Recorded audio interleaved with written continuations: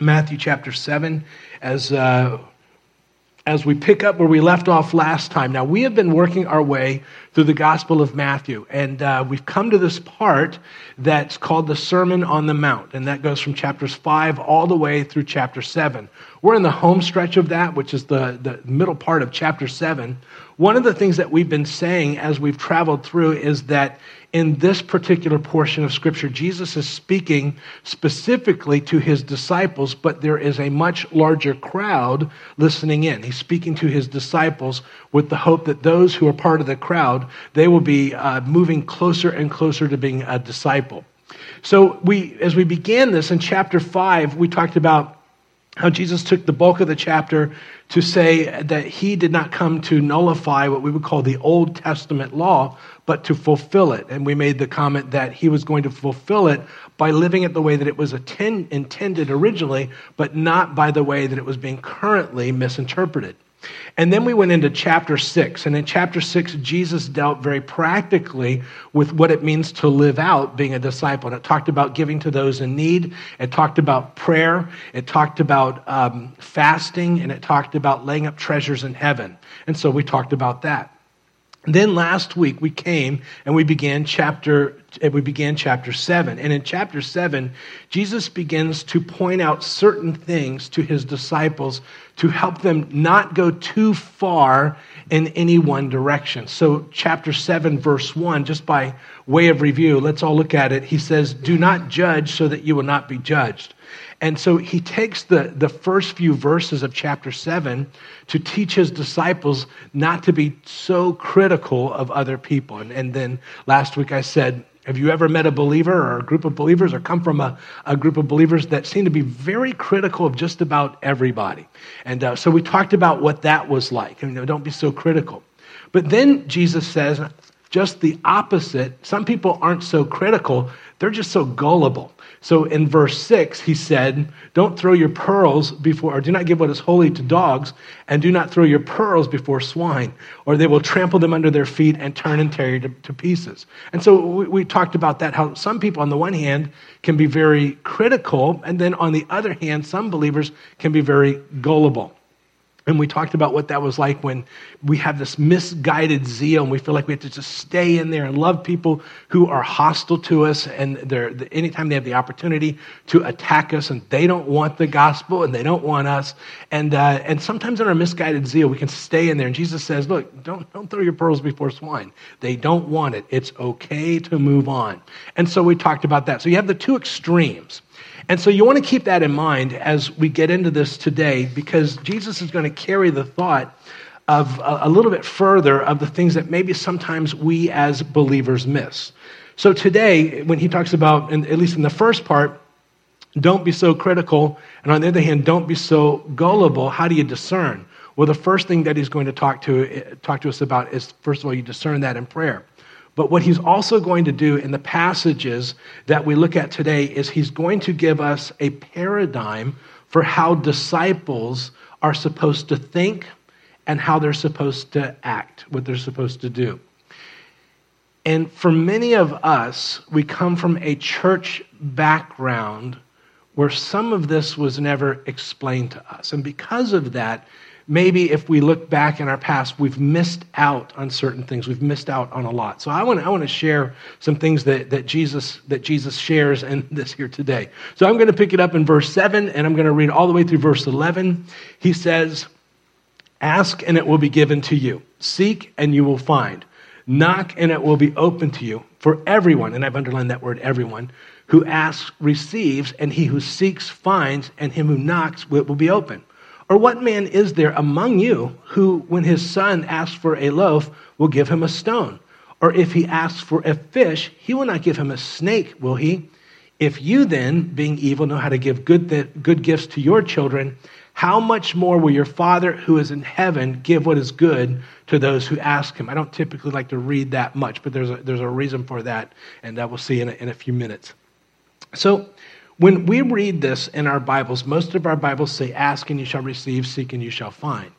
And that's good, but it misses what's really being said in the original language. So I've placed on your outline from the Complete Jewish Bible, it brings out the tense of what's being said.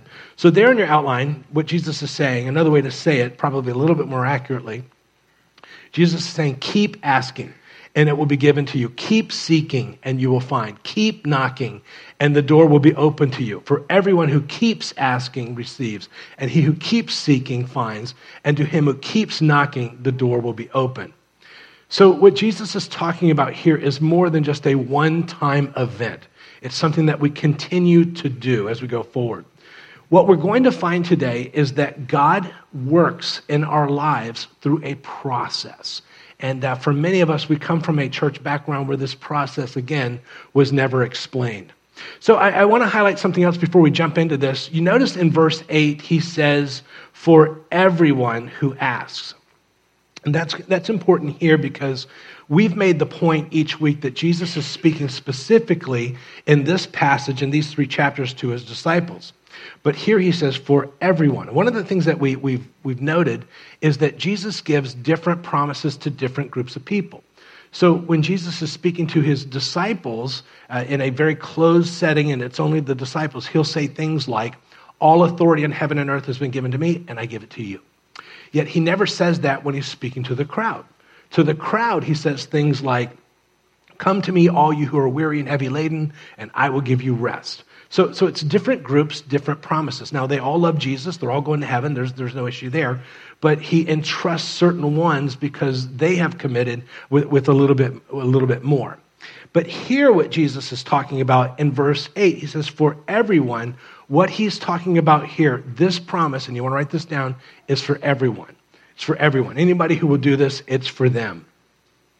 There is a process that God uses. And so we're going to begin in verse 7. He says, ask and it will be given to you. So the first part of the process is asking. So I begin with asking. Go ahead and write that down. And that's just simply, you and I would call that prayer. Just prayer. Now, when we pray, I want to just give 3 really quick thoughts on prayer. How do you pray, or what do you pray for? A couple of things. First of all, James would say it like this there in your outline. He says, you do not have because you do not ask. And that's one of the sad realities is many people never take the time to ask. He says, you do not have because you do not ask. And you do not ask, and you ask and do not receive because you ask with the wrong motives, that you may spend it on your pleasures. And that word, if you had the old King James, would be lust. That's the person who prays, it's all about me. This would be the person who believes that Jesus came to help me accomplish my dreams, my goals, my aspirations, for me to live out my, it's all about me. But they forget to say, Lord, what is it that you want to do? And so their prayers are very different. They pray about what they can get from God as opposed to, Lord, what is it that you want to do? Well, that would be the first thought I would give. But then the second thing from Psalms, it says this, delight yourself in the Lord, and he will give you the desires of your heart.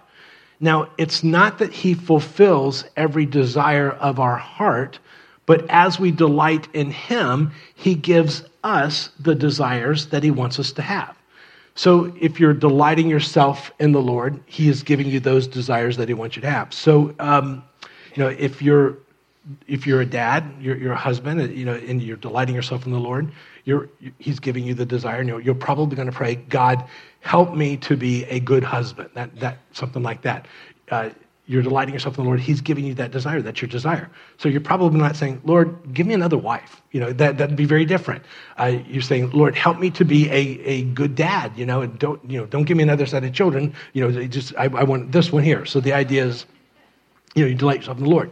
So as you delight yourself in the Lord, it's okay to pray for provision. He wants to take care of your needs, and that's fine. It's okay to pray if you're single. You say, Lord, I want to meet somebody. I want to spend my life with somebody. It's okay because, the Bible says that it's not good for a man to be alone, which also means it's not good for a woman to be alone. He's designed us that way. So it's okay to pray for those things. It's okay to pray for wisdom. It's okay to pray for wisdom. So you delight yourself in the Lord. So how do you know? Notice this verse there in your outline, and John would say it like this. This is the confidence which we have before him, that if we ask anything according to his will, he hears us. And we know that if he hears us in whatever we ask, we know we have the request that we've asked from him. So if we know that we are asking according to his will, then we should have confidence that he's going to answer those requests. But we say, well, I know because God's told me that this is his will, and I've prayed, but it just hasn't happened. It's not happening. So why isn't it happening? Well, this is where I want to share the process that God uses. So we begin by asking, and that's praying. And he wants us to have confidence that he's actually going to answer. But once I begin praying, you notice in verse 7, he says, ask and it will be given to you. And then he follows that up with seek and you shall find, or keep seeking and you shall find. So I begin with asking and then I start seeking. And you want to write that down. I start seeking. This is where my church background tended to miss it. In my church background, we were taught more to say, we ask the Lord, and then we wait. We wait on the Lord. And we even had a few verses, those who wait on the Lord, wait for the Lord. And we read that in English, and it sounds like you just sit kind of passively. The challenge with that, and I didn't have time to really talk about it or space on the outline, but the word wait in the original language is very active. It's not that you just sit there and wait. But we were taught you pray, and then you wait. But Jesus says, no, if you're going to be a disciple, you pray, then you start seeking. You start seeking. So we, in my church background, we missed out on the process that God used, or that God uses. So it was in chapter 6 that we were going through, and we used this illustration. I put it on your outline. Jesus says, look at the birds of the air. They do not sow, nor do they reap. They don't plant, they don't harvest. They don't gather into barns, and yet your heavenly Father feeds them. Are you not worth much more than they? So when we were there, we realized that that's true. He feeds the birds of the air. You've probably never seen a starving bird. He does that. So we asked the question, if God promises to feed the birds of the air, does he drop the worm off at the nest? To which we all said, no, absolutely not. So there's a process that God uses. He's provided it. It's out there, but now they're going to have to begin seeking it. They're going to have to go get it. That you can't just say, they can't just ask and wait. They have to go. They got to seek. And so when the bird gets going, what takes place is that, I would guess, the bird gets going, that they fly over here and they look under this log and there's nothing there. And so they fly over here to this bush and they look under there, there's nothing there. Fly over here in this tree, there's nothing there. After 3 attempts, do they say, it's just not true, I'm going back to the nest? Or would you say no, that they just keep searching, keep seeking until they find it? Would that be accurate? So that you keep going until. That's why it says keep seeking. Now, many times, what will take place is we say, okay, I'm going to seek. I'm going to seek. And so we launch out and we look here, we look there, we look over here, 3 places, and we go, I've tried everything, and nothing. It's not working. That's when he says, keep seeking. You keep seeking until. And so many times as believers, we miss it because, first of all, we ask and then we wait. No, it's ask, then you begin seeking. We begin seeking, we try 1, 2, 3 things, it doesn't work out. It's just not true. No. We ask, we seek, and we seek until we find what we're looking for. God uses that process. It's a very active process. And he loves to use that process where he says, it's out there, now you're going to seek, and I'm going to go with you, and it's going to be a great journey, and it's going to be a great thing as we together go searching. But we can't stop until we find it. So the mindset of a disciple, and I think that Jesus has to lay this out, the mindset of a disciple is one who asks and then begins to seek, and they keep seeking the answers, they keep seeking whatever it is that they are praying about, they are actively going, but they don't stop 1, 2, 3 attempts. They keep going. Does that make sense? So we ask and then we seek. And again, from my background, we tended to stop seeking a whole lot sooner than we should. The mindset of a disciple is one who seeks. But then, this is the part that I really love. We ask, we seek, and what takes place is we find ourselves coming up to something that we might call a closed door. So a closed door, what does that mean? Well, I want you to write this down. When I come to a closed door, I start knocking.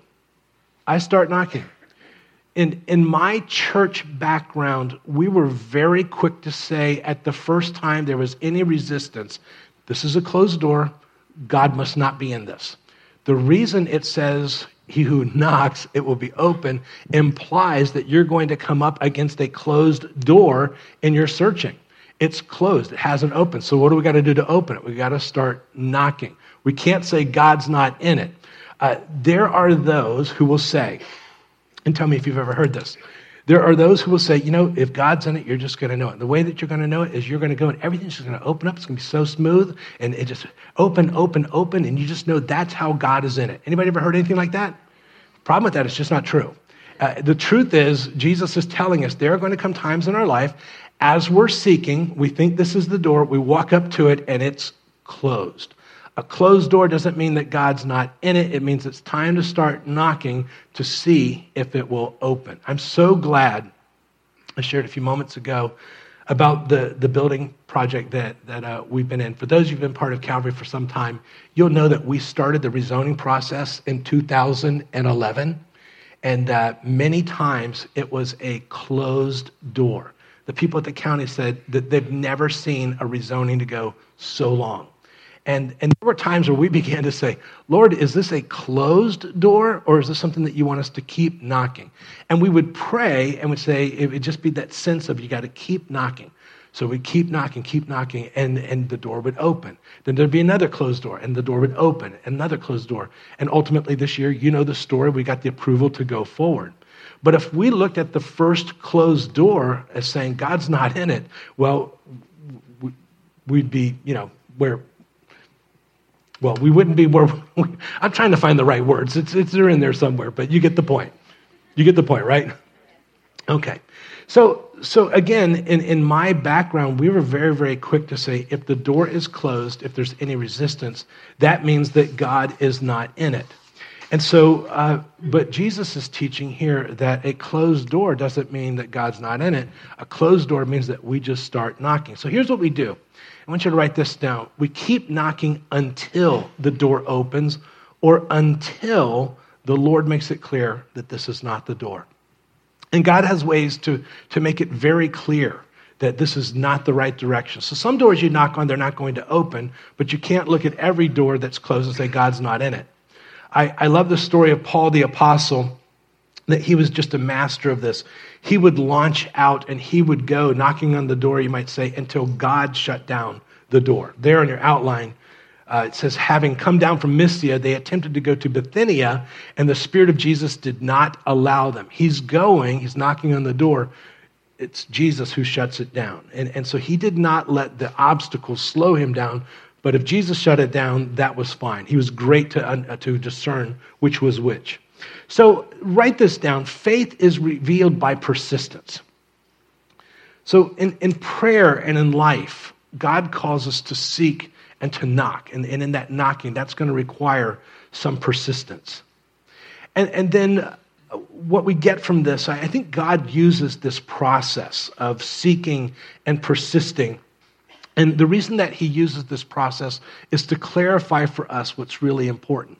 So there in your outline, I believe that God calls us to persist because it helps me determine what's really important.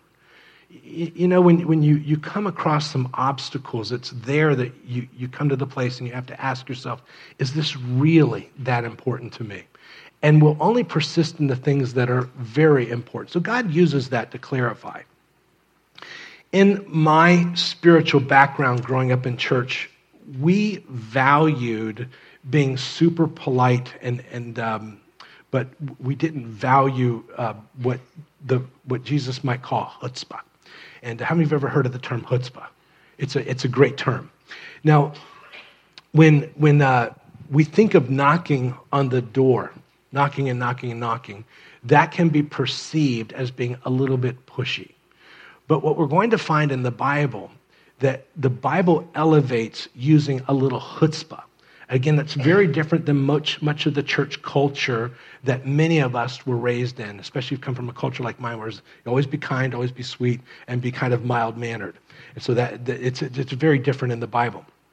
There are 2 books, and if you're a book reader, I want to just recommend 2 books. The first book is called Misreading Scripture Through Western Eyes, and it's a great book. You can recognize the cover if you go to Amazon or wherever.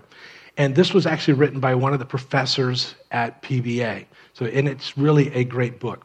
The great thing about this book is that many times we read the Bible as Westerners, and we take our culture and we put it into the Bible. And many times what the Bible's saying is exactly the opposite. So great book if you're a reader. But another book that I've loved, especially as I've been studying for Matthew, to give a great deal of the cultural background, is a book called Walking in the Dust of Rabbi Jesus. And it's by a person named Lois Tverberg. I can't even pronounce it. T.V. Erberg is the idea. That's Tverberg. And what this book does is it's so great in taking us and helping us to understand the culture that Jesus was ministering in. So I wanted to just share something with you. I don't do this too often, but there's a chapter in this book called Praying with Chutzpah. And the author talks about being in Jerusalem, getting on a bus, and experiencing something that's very valued in the Middle East, very valued in Jewish culture, and very valued by Jesus. So let me just read you a quick story here, and then we'll unpack it. So she shares of her story of being in Jerusalem on a bus, and she says, "One afternoon, I was riding downtown, and I got an even stronger taste of the culture. A gray-haired, matronly retiree climbed aboard and plunked herself into an empty seat halfway back. She hadn't, however, paid any fare. She just shuffled past the driver, feigning ignorance. Now, craning to make eye contact in his mirror, the driver called back to her over the crowd, I'm going to butcher this, Ifo Gavret, which means, 'Where to, ma'am?'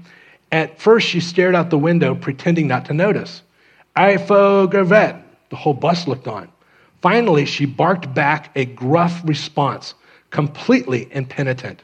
A flurry of indecipherable Hebrew filled the air, the gist of which was obvious: either buy a ticket or get off the bus. The woman was immovable, glued to her seat, adamant. The driver threw up his hands at her, the universal and widely used Israeli gesture of annoyance and disgust. And the bus didn't move either.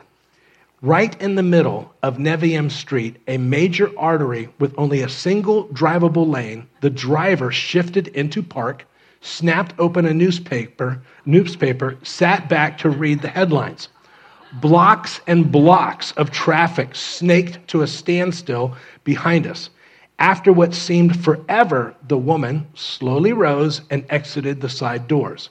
Half of Jerusalem had come to a stop for this lady. That's what you call chutzpah. Utter nerve, sheer audacity that borders on obnoxiousness. Both the woman and the bus driver knew how to push the boundaries of propriety for their purposes. Then she concludes, if you grew up as a small town Midwesterner like me, you'd find this behavior nearly unimaginable. I come from the land of Minnesota nice, where we'd rather die than violate our code of mild-mannered courteousness. For me, the bus ride was a cultural journey to the ends of the earth. We're not in Minnesota anymore, Toto. So I tell you that because the Bible was written in a culture where chutzpah was valued. And many times what takes place is just based upon who has the most chutzpah. So I put there on your outline, there's a couple of addresses that you can look up later. For instance, you'll see one is Luke chapter 18. And you know the story. There's the woman who's a widow and she has no rights. And she goes before the judge who doesn't care about God, doesn't care about her. But she keeps coming.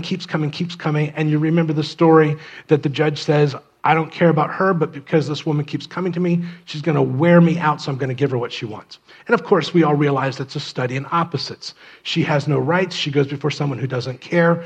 And it's very different for you and I. We are his child, and he cares for us. If she can get it, how much more can we get that? But the idea is it talks about chutzpah. having a little chutzpah. You're not going till you get it. And then there's another story, Mark chapter 7, and you can read it later. It's called the Syrophoenician woman. This is a woman who's not Jewish. She's not a believer, but she hears that Jesus is in town, and her daughter has been plagued by a demon.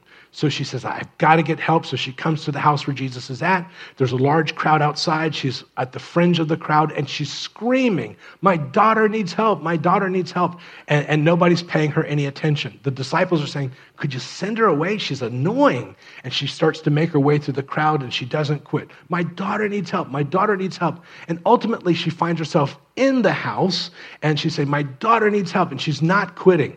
And Jesus responds, I've only come to be for the lost sheep of Israel. To which she responds and says, yes, but even the puppies get the crumbs off the table. And Jesus responds saying, yes, your faith is great. Your daughter is healed. The idea is he's elevating her chutzpah, and he's showing that that's something that he honors as the chutzpah.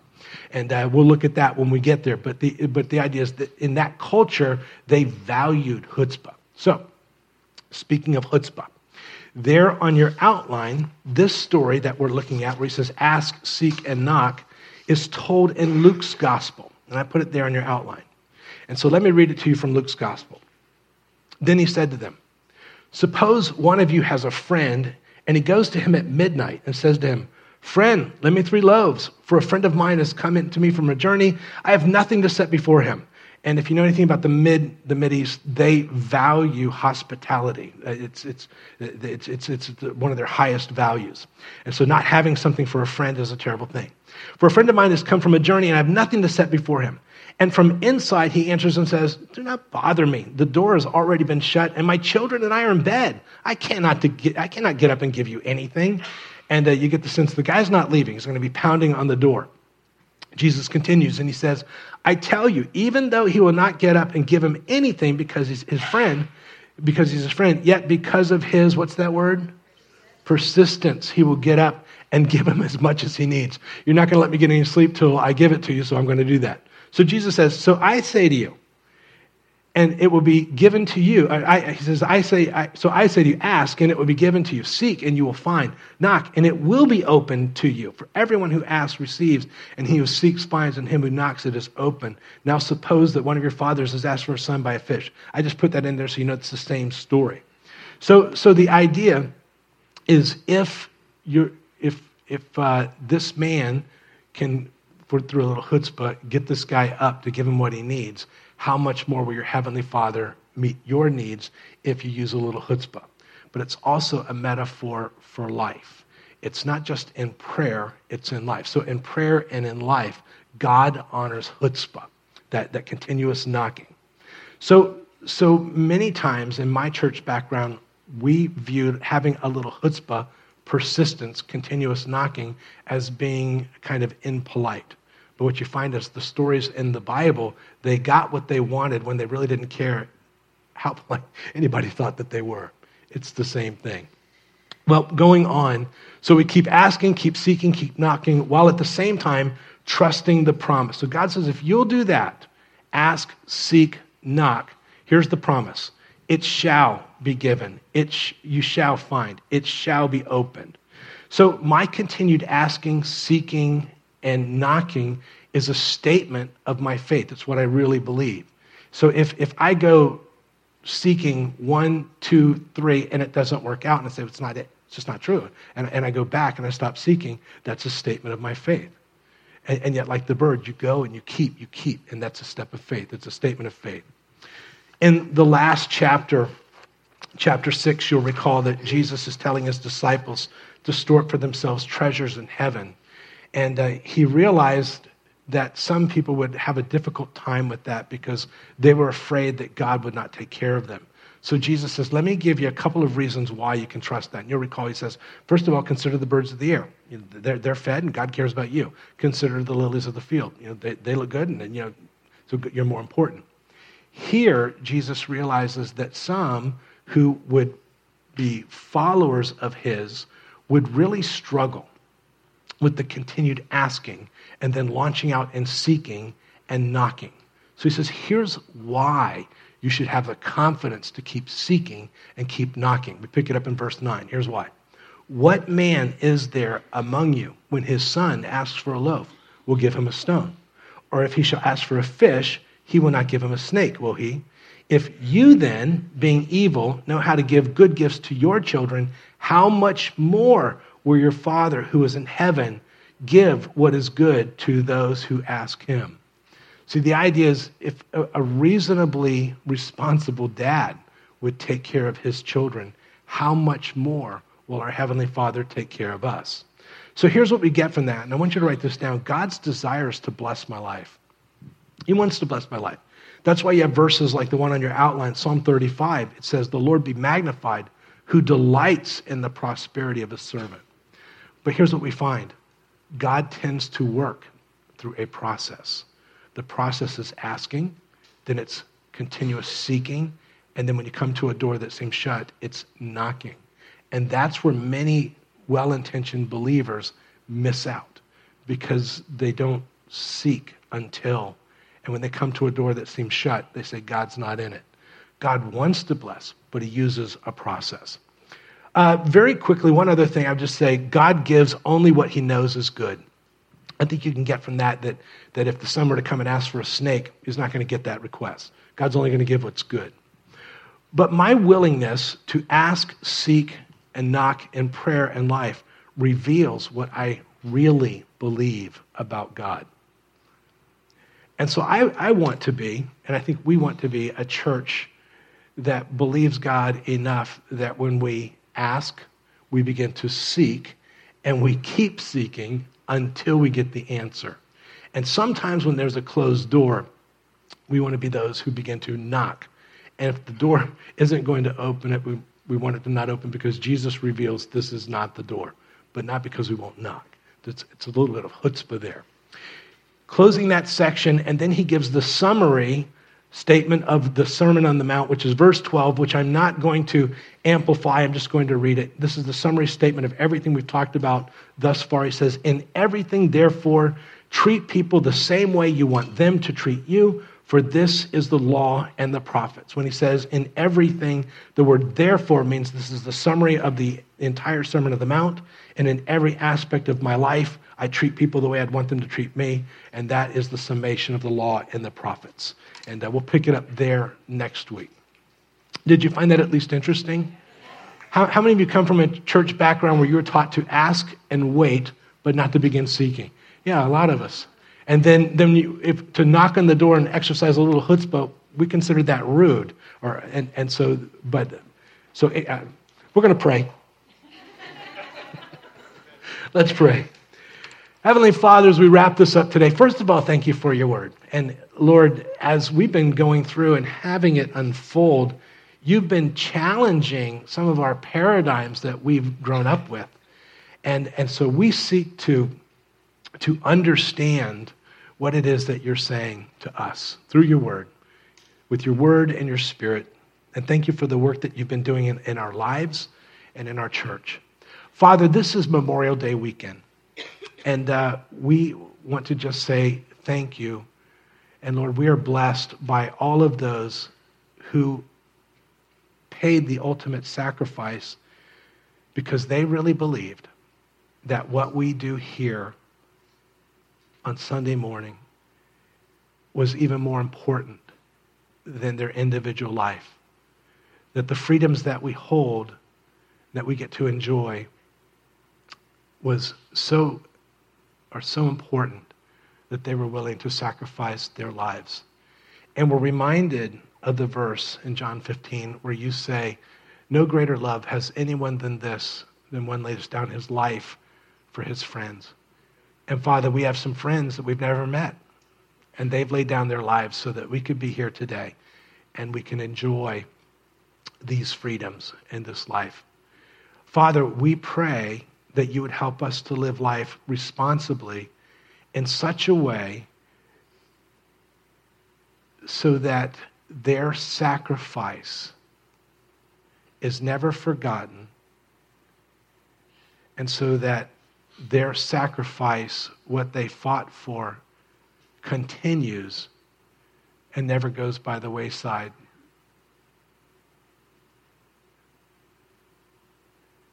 I pray, God, that you help us always to represent you well in all things. Keep us over this weekend and keep us till we meet again.